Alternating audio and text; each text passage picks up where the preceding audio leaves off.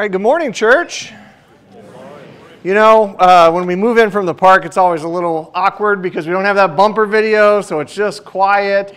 But that's okay. We're still gonna have a good time.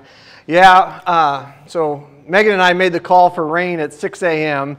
and it's easy to say now, like, oh, we should have been outside, but it really is hard that early in the morning because there's such a process for setting up a very expensive equipment outside. And so thank you, for real, thank you guys for adapting and joining us here inside. But I want to welcome everyone this morning, whether you're in person or you're joining us online. For those of you who are new or might need a refresher, my name is Derek and I'm one of the pastors here at Zion, and we are so happy that you are here and worshiping with us this morning. It is my honor and privilege to be giving the sermon this morning, especially on Father's Day. I want to pray a blessing over all of our fathers, grandfathers, and even our spiritual fathers. We are grateful for each of you. Personally, I know that I would not be where I am today without the male leadership in my life. So would you guys please join me in prayer? Our Father in heaven, you've made yourself known to us through Jesus Christ and have invited us to pray to you as our Father, that we may pray boldly and confidently to you. We pray for fathers, grandfathers, and spiritual fathers. Give them wisdom. Give them patience. Give them the ability to love in a way that reflects your love. We pray for children. Give them guidance. Give them a spirit of obedience. Give them warmth, comfort, and peace in their father's home. We pray for the fatherless and those who struggle in their families. Be their father when their earthly fathers fail. Show them love and guidance and help them to know a father's love through your love, providence, and care. Use Christian friends and other families to encourage and guide, nurture and instruct, and bless them with your peace. Through Jesus Christ our Lord. Amen. Again, thank you, fathers, once again for all that you do. In the first draft of this sermon, I made the statement that soon I will be officially joining the ranks of fatherhood. Well, my baby girl could not wait that long. She really wanted me to...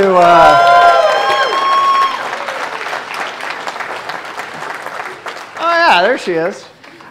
She really wanted me to officially participate in Father's Day, and so Kaya Ruth Crawford was born on Tuesday afternoon. Her and Reagan are doing wonderfully, maybe lacking some sleep, but other than that, we are very blessed. I don't know, my sister Emily, she stopped in and kind of came to the hospital and was kind of looking around, and she just had this puzzled look on her face, and we're like, what's wrong? And she just said, it's just so weird to see you as a dad. It blew her mind. And I was like, well, whether that's true or not, it's coming. But anyway, it is a little shocking to me as well.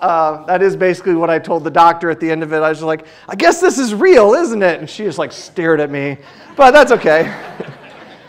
Again, we feel so blessed, but I need to give a couple shout outs. I know that's not what sermons are for, but I definitely do. First, I want to give a big shout out to Reagan because she was so strong and amazing. I just closed my eyes and prayed until it was over. I'd like to say I was kidding, but no, that's basically what I did. But second, I do need to thank my staff here at Zion. I texted them at the crack of dawn on Tuesday, letting them know that I was in the hospital and that I would not be available to help with the Worship Day or the America Day event that we had this week. Both of which I was planning to actually lead and facilitate and then help Amanda with the other one. But I want to give a big thanks to Amanda and Kyla for stepping up and leading at the worship night, and to our worship team is awesome.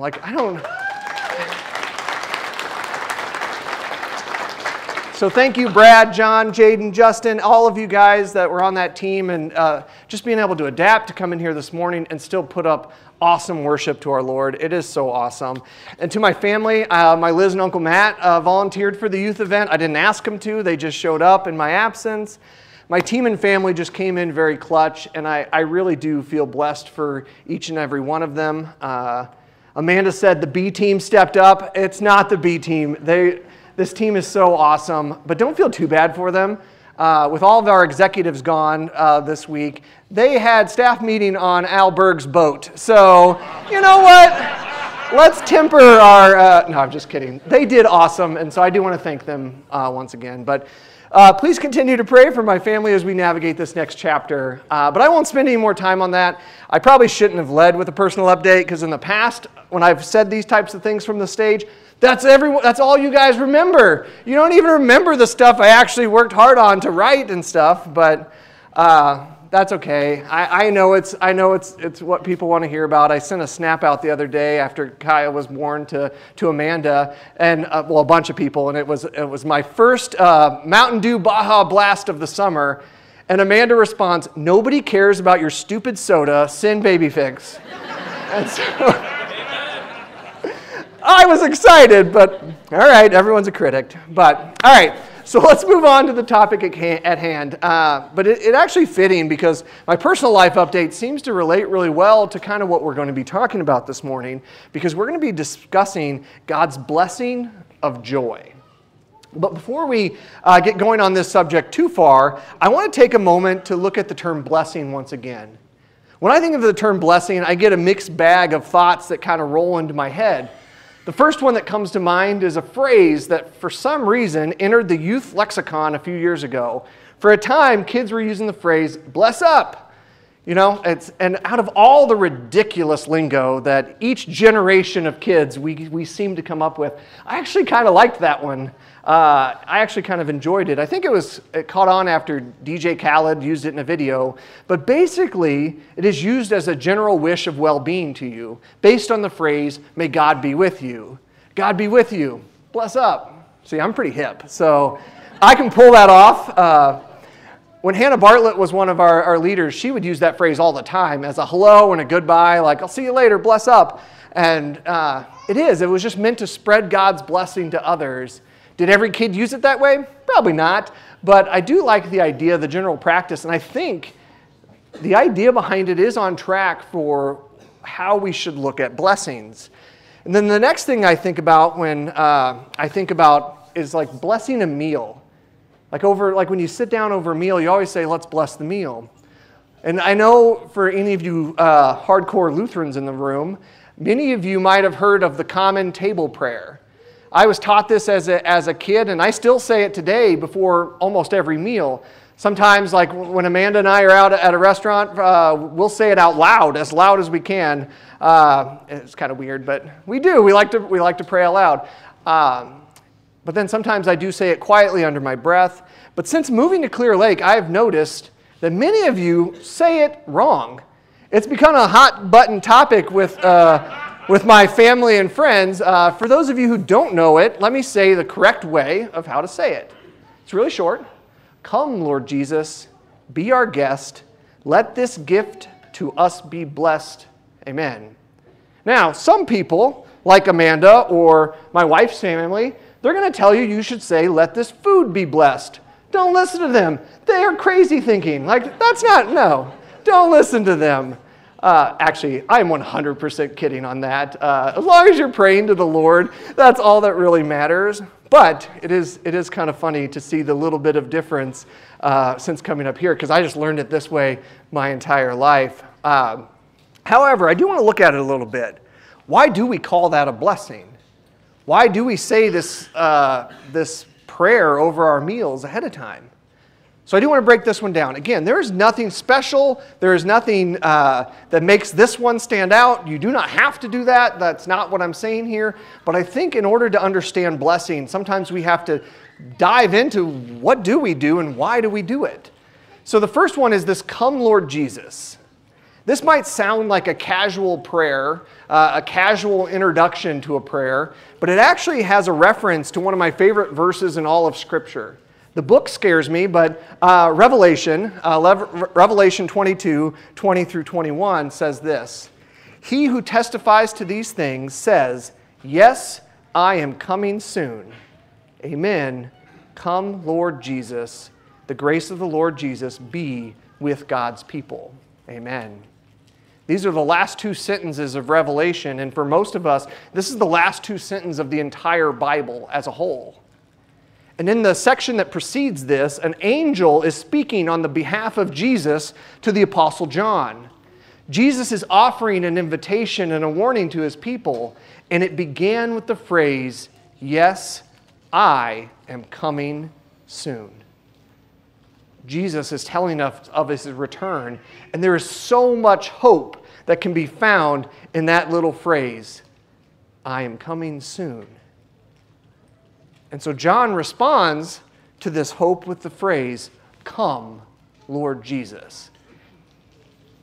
It is so much more than just some introductory thing that is said before a prayer. It is literally saying, "I believe you are coming again. Please come." Then the next phrase we go on to is, "Be our guest." And no, it's not a Disney song. Maybe you think it is, but that's probably not what it's from. But this is more than a simple invitation. I know there's always a debate of whether or not you have to invite God into a presence or into a place. You don't. God is there, but this is a heart posture. Being present with the Lord, that's basically what you're saying is, be present with us, Lord. We open our hearts to you.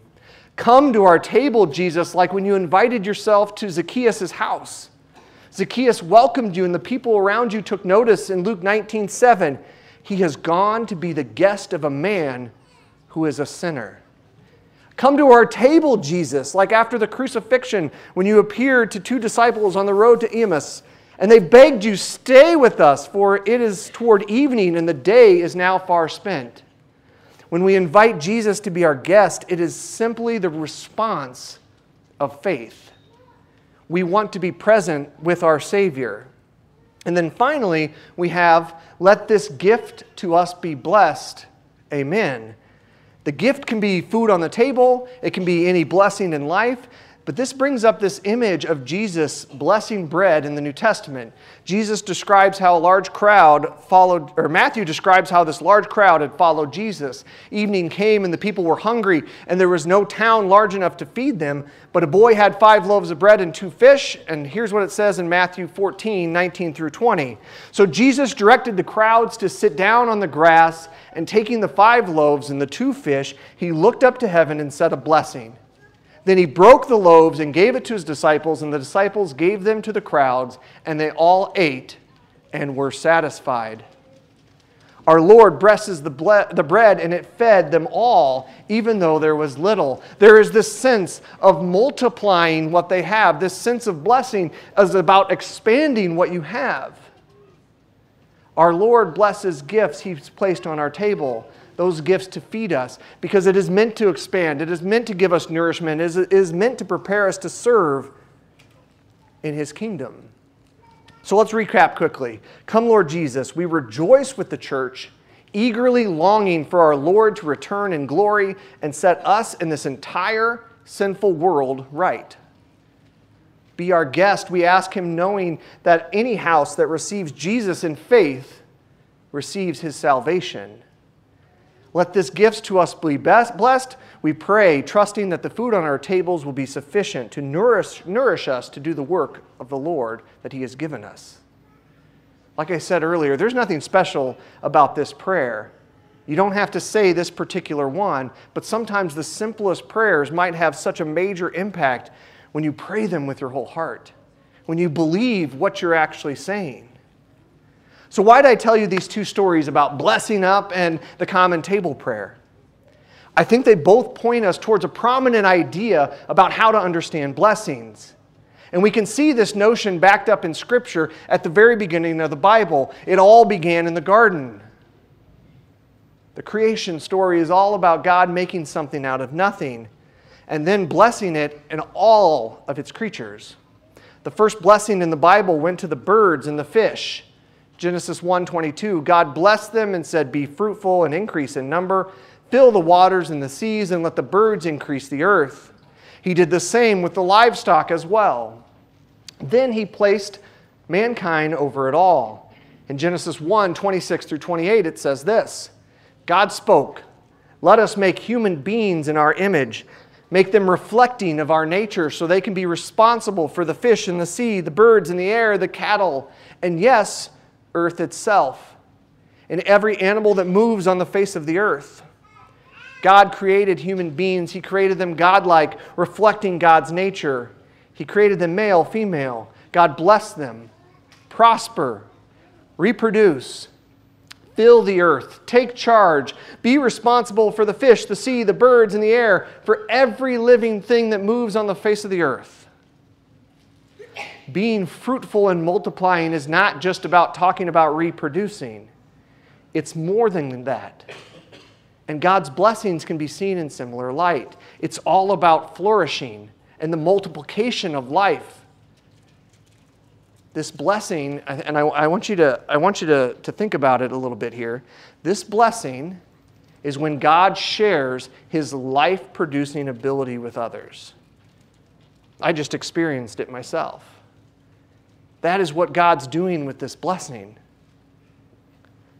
It's a life-giving blessing. And so this leads us to our main topic today, which is God's blessing of joy. And I want to hold on to what we just kind of learned about God's blessing. And I want you to apply that to joy. Think about that as we're going through this, that joy is about life-giving. It's about flourishing. It's about multiplying. It's about expanding. Taking what is little and expanding it like Jesus did with the bread and the fish. Expanding it to the world.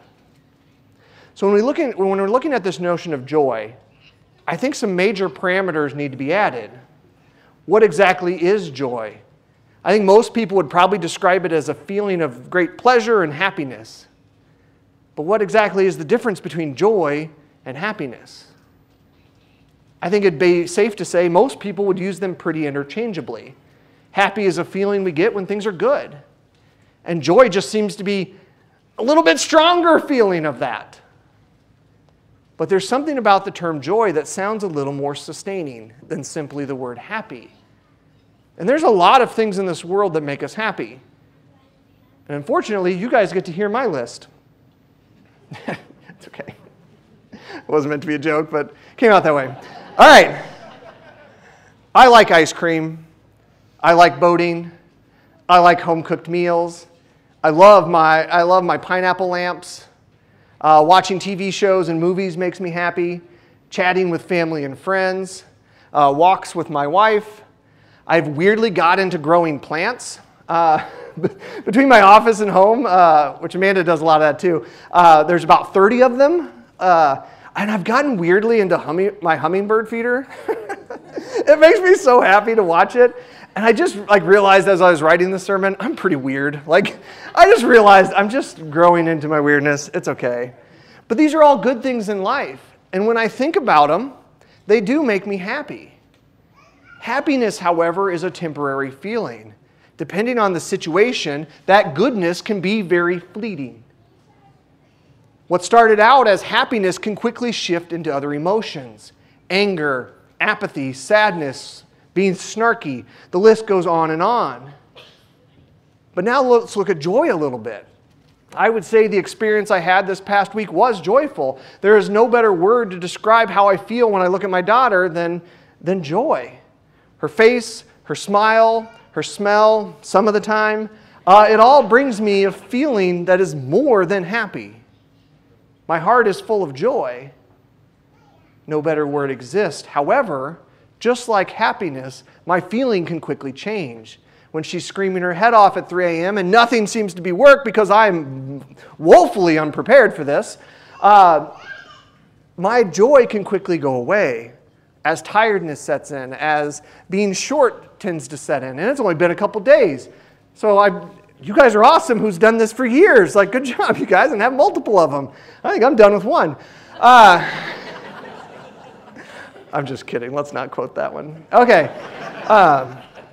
But either way, either emotion, happiness or joy, it does seem like they can become quickly lost. Even if that underlying joy or happiness is there, it can still feel like there are times in life when we're not feeling it. And so I don't believe this is a very good definition of a biblical or spiritual look at joy. This is still just something that hinges on a positive emotion. And it might be more intense, but I believe biblical and spiritual joy should not vary. And so here's the thing. when things are going good, joy seems easy. But when you take away those good circumstances, joy can be something a lot harder. And I think at times it feels impossible. And I'm sure there's many of you in the room.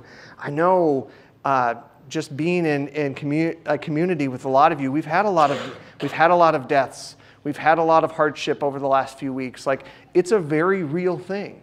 Sometimes it is hard to find joy in those moments. And so what do we do? What do we do in those moments when we're not feeling the joy? And this next verse I'm going to quote is going to sound like I'm cheapening it, but please hold and bear with me. According to Scripture, we are told to rejoice because God is good. Deuteronomy 26:11, you shall rejoice in all the good that the Lord your God has given you. This is a theme that shows up frequently throughout the Bible, and in many times it is a phrase that follows moments of struggle. Followers of God always seem to find themselves in trouble and in situations that can be really tough. Yet they were told to rejoice, to find joy in the Lord. Joy is an attitude that God's people adopted, not because of happy circumstances, but because of their hope in God's love and promise. When Moses led people out of captivity in Egypt, the first thing the Israelites did was they sang for joy. Even though they were in the middle of the desert, and I've been to that desert, it is hot, it is harsh. Yeah, I was in an air-conditioned charter bus, but it looked hot outside. It would have been tough. They would have been vulnerable. They were still far away from the promised land at this point. But yet they rejoiced. Psalm 105 verse 43 said this, He brought out his people with rejoicing, his chosen ones with shouts of joy. This is an important concept in the history of God's people. A defining moment, a way of saying that the joy of God's people is not determined by their struggles, but by their future destiny. Biblical joy is more than just a happy feeling. It's a lasting emotion that comes from the choice to trust that God will fulfill His promises. Now, here's the thing. Just like most blessings, you can choose to operate outside of that. The Israelites often forgot about this hope and turned from their blessing. At one point, they were like screaming to let us go back to slavery. Let us go back to Egypt. However, it can be a powerful thing when they do put their focus on God. And so, as we explore this idea of hope a little bit more, I want to take a look at the Apostle Paul. I know he gets a lot of screen time in the New Testament, but what I love about Paul is that he seems like an example of faith in action. Paul was broken. He had his ups, he had his downs, he had the things that he did right, and he had things that he didn't do well. But God used him, put him on an extraordinary mission to spread the gospel across the known world at the time, at great personal cost. Throughout his life, Paul experienced extreme hardship with multiple prison stays, shipwrecks, floggings, losing people. And these moments certainly took their toll, but it usually only strengthened his resolve. Paul would equate his own suffering to that of Jesus on the cross. He would tell his followers, imitate me because I'm imitating him. He would use that suffering to fuel his message. And so we're going to take a look at Paul's writings in his letter to the Romans. So could I have the audience stand with me? And we're going to pray, and we're going to, I don't know if it's going to be on the screen. If it's on the screen, we'll read it together. If not, I will just go ahead and read it. But we will do the repeat after me, similar to what we do in the park. All right? So please repeat after me as we pray. Dear Heavenly Father, be with us in times of sadness. In times of struggle, during times when we feel lost. Holy Spirit, lift us up. Let us rejoice in your wonder. For the hope that comes, in the mighty name of Jesus, amen. All right, and now we're going to read from Romans 15, verses 8 through 13. So I'm going to read it to you guys. That's okay. Hey, we're shifting from the park. That's what we do. So Romans 15, 8 through 13. This is going to be our verse of the day. Remember that Christ came as a servant to the Jews to show that God is true to the promises he made to their ancestors. He also came so that the Gentiles might give glory to God for his mercies to them. That is what the psalmist meant when he wrote, "For this I will praise you among the Gentiles. I will sing praises to your name." And in another place it was written, "Rejoice with his people, you Gentiles." And again, "Praise the Lord, all you Gentiles. Praise him, all you people of the earth." And in another place Isaiah said, "The heir to David's throne will come, and he will rule over the Gentiles. They will place their hope on him." I pray that God, the source of hope, will fill you completely with joy and peace because you trust in him. Then you will overflow with confident hope through the power of the Holy Spirit. You guys may be seated.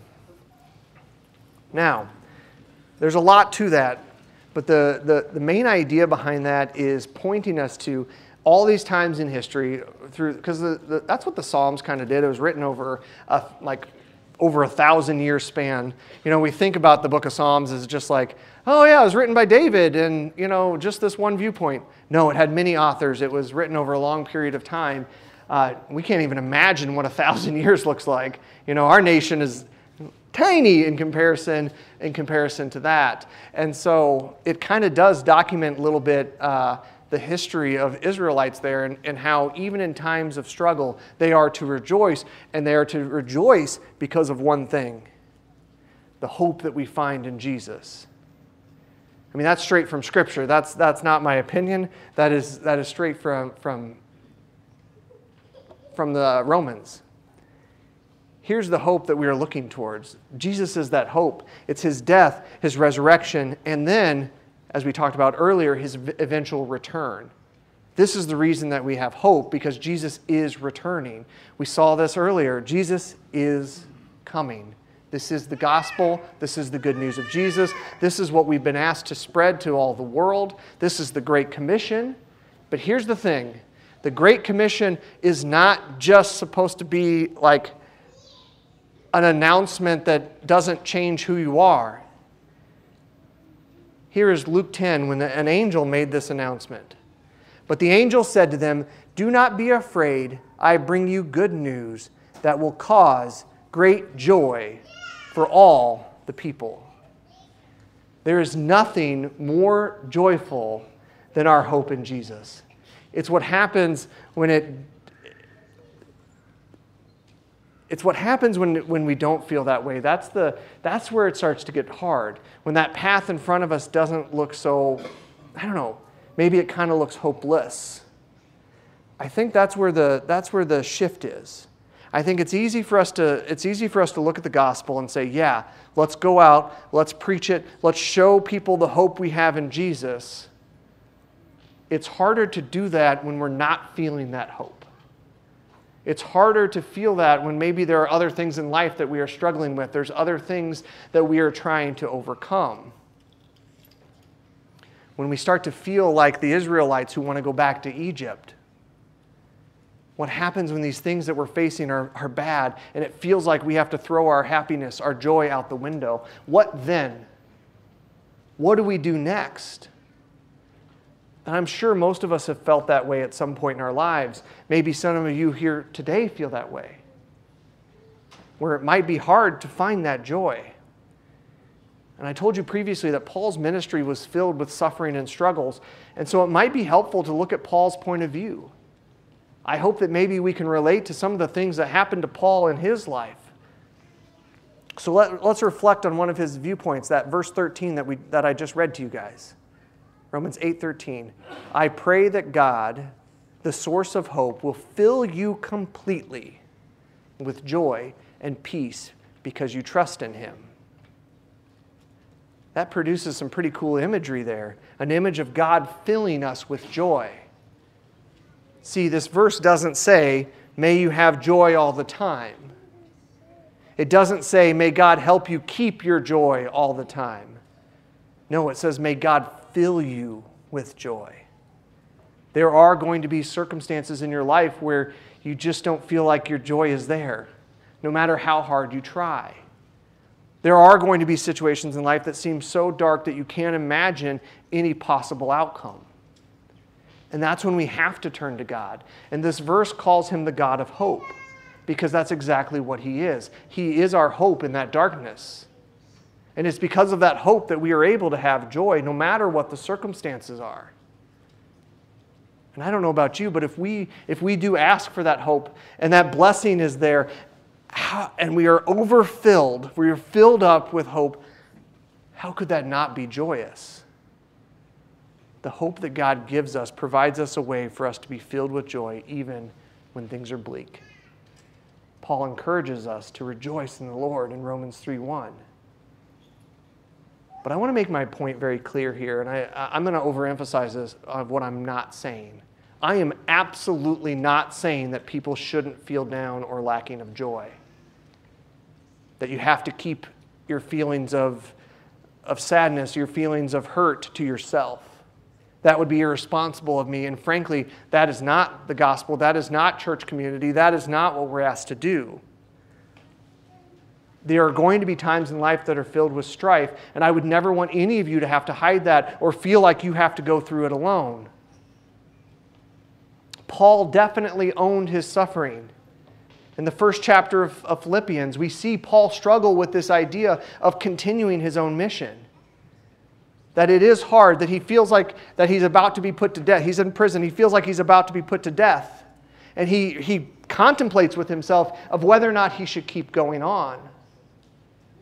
And he concludes that it is important to keep moving forward.